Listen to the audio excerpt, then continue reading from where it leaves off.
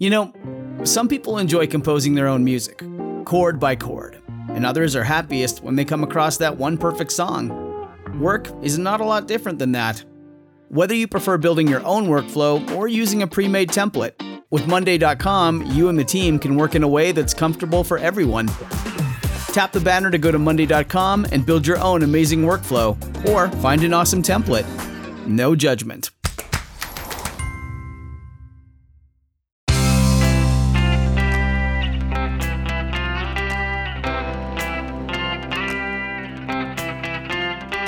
Changing your life one story at a time. This is the Chicken Soup for the Soul podcast with Editor-in-Chief Amy Newmark.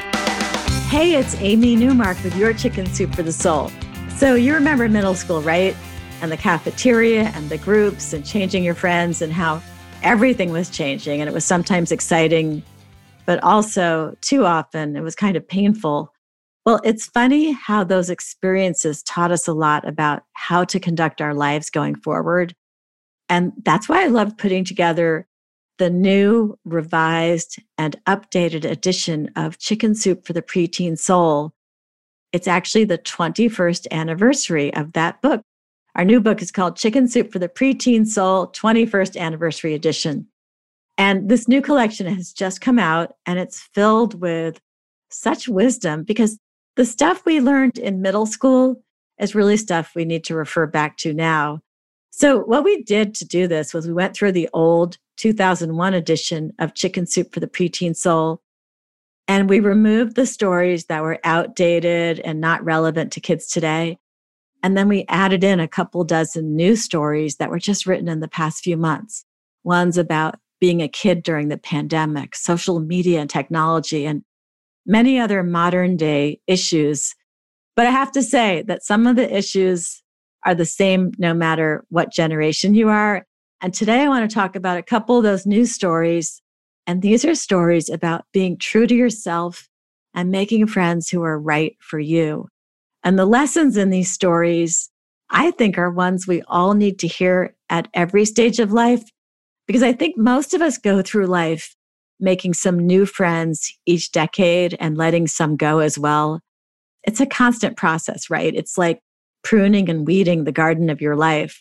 So the first story I want to talk about is by Julia Sontag. And it's cool that we have just published her because she is the daughter of one of our very regular contributors, Diane Stark. But we didn't know that she was the daughter when we chose her story. And we've watched this girl grow up in her mother's stories. So it's cool that now she's a Chicken Soup for the Soul writer too. And Julia's story is about how she started off by talking to some friends while standing in line in the cafeteria at her middle school. And she was telling them a story, but her friend Elizabeth interrupted and started calling her Coco. And everyone else was laughing about this. Julia says, Elizabeth was one of the girls that everyone wanted to be friends with. She always had the nicest clothes and told the funniest jokes. She seemed to have everything. I felt lucky to be friends with her. But later that day, Julia was trying to tell her story again, and Elizabeth interrupted her again, calling her Coco, and Julia had no idea what it meant, but everyone seemed to think it was funny, so she decided it was some kind of a cool code word, and she started saying it as well when other kids were talking, because Julia wanted Elizabeth to like her. And so then she continued using this code word that she thought was cool, Coco, until one day, a girl she knew stopped by her locker and explained what Coco actually meant. It was a code word, but it was a code word that Elizabeth had made up to use whenever she thought Julia was boring people or being annoying. Everyone knew what it meant except Julia. So over the next few miserable days, Julia tried to avoid Elizabeth, but that mean girl was still using the Coco code word over and over about her. After a few days, Julia realized she had to find a new table to sit at for lunch. So she nervously approached a table where there were 3 girls who she knew, and she asked if she could join them. You remember this? Do you remember what a big deal it was to change tables? Well, luckily, these 3 girls welcomed her. One of them said to her, you know, Elizabeth is a jerk, right? She does things like that to a lot of people. She's a bully. and I got tired of it. That's why I stopped hanging out with you guys. You didn't deserve to be treated that way, and nobody else does either. And then Julia realized how often she'd laughed when Elizabeth had made fun of someone else. It took that girl, that mean girl, turning on her for Julia to leave that so-called popular group. Well, moments after Julia joined this table, another girl from the popular table showed up asking if she could sit with them. She said that with Julia leaving, she figured she would be Elizabeth's next victim. And Julia concludes her story by saying, middle school is a tough time for almost everyone. Most kids are trying to figure out who they are and who they want to be. It's easy to go along with the crowd, even when you know it's not the right thing to do. It took a bully turning her sights on me to teach me that I wanted to be kind more than I wanted to be popular. The word Coco will always serve as a reminder that I need to stay true to myself and never compromise my values to be friends with someone.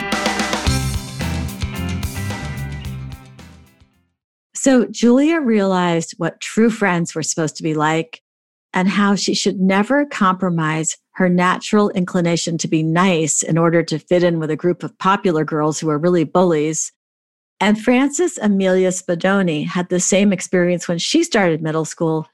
She immediately noticed that what she had seen in movies about cliques was very true for her school. There were so many cliques, and if you didn't belong to one, then you had to be by yourself or in a very small group. And also some of the cliques were really mean. So Frances Amelia soon realized that there was a girl she knew, her neighbor, who was popular, and that popular girl asked Frances Amelia to sit at her table.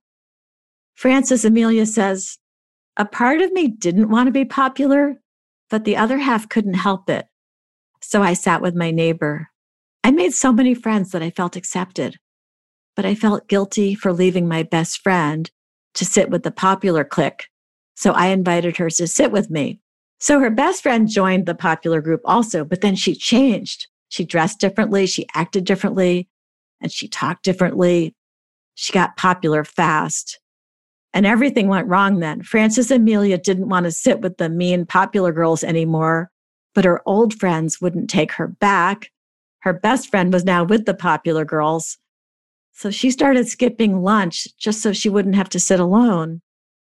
Frances Amelia says she had been taught what to do by her neighbor, how to get a boyfriend, where to shop, what to say, all the rules of being popular. But she didn't want to do those things anymore. She says, I just couldn't take it anymore. I talked to my mom about it and she told me, just be you. Well, now Frances Amelia is in high school and she's finally back to being herself. She finally made real friends in 8th grade. And she's doing the exact opposite of what her neighbor told her to do. And because she's being her true self, she knows that these are the friends that she's going to keep. I'm Amy Newmark. Thanks for listening to these stories from Chicken Soup for the Preteen Soul, the 21st anniversary edition. You can go to our website, chickensoup.com, and click on the podcast button to read more about this book. And you'll find it wherever books are sold, including Walmart, Barnes & Noble, Books A Million, and Amazon. If you'd like to share your own stories, you can become one of our published writers. Just check out the Submit Your Story part of our website. You'll see what we're working on.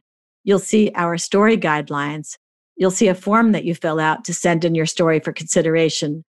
Do it because we're always looking for new storytellers to join the Chicken Soup for the Soul family. And please come back for our next episode to hear from Kristen Cusato, who is a real expert on elder care and dementia. Kristen has been working in the Alzheimer's and dementia field for many years, and we're going to talk about some of her best tips, including why it's totally okay to tell your mom that she's right, that there is a man hiding under her bed.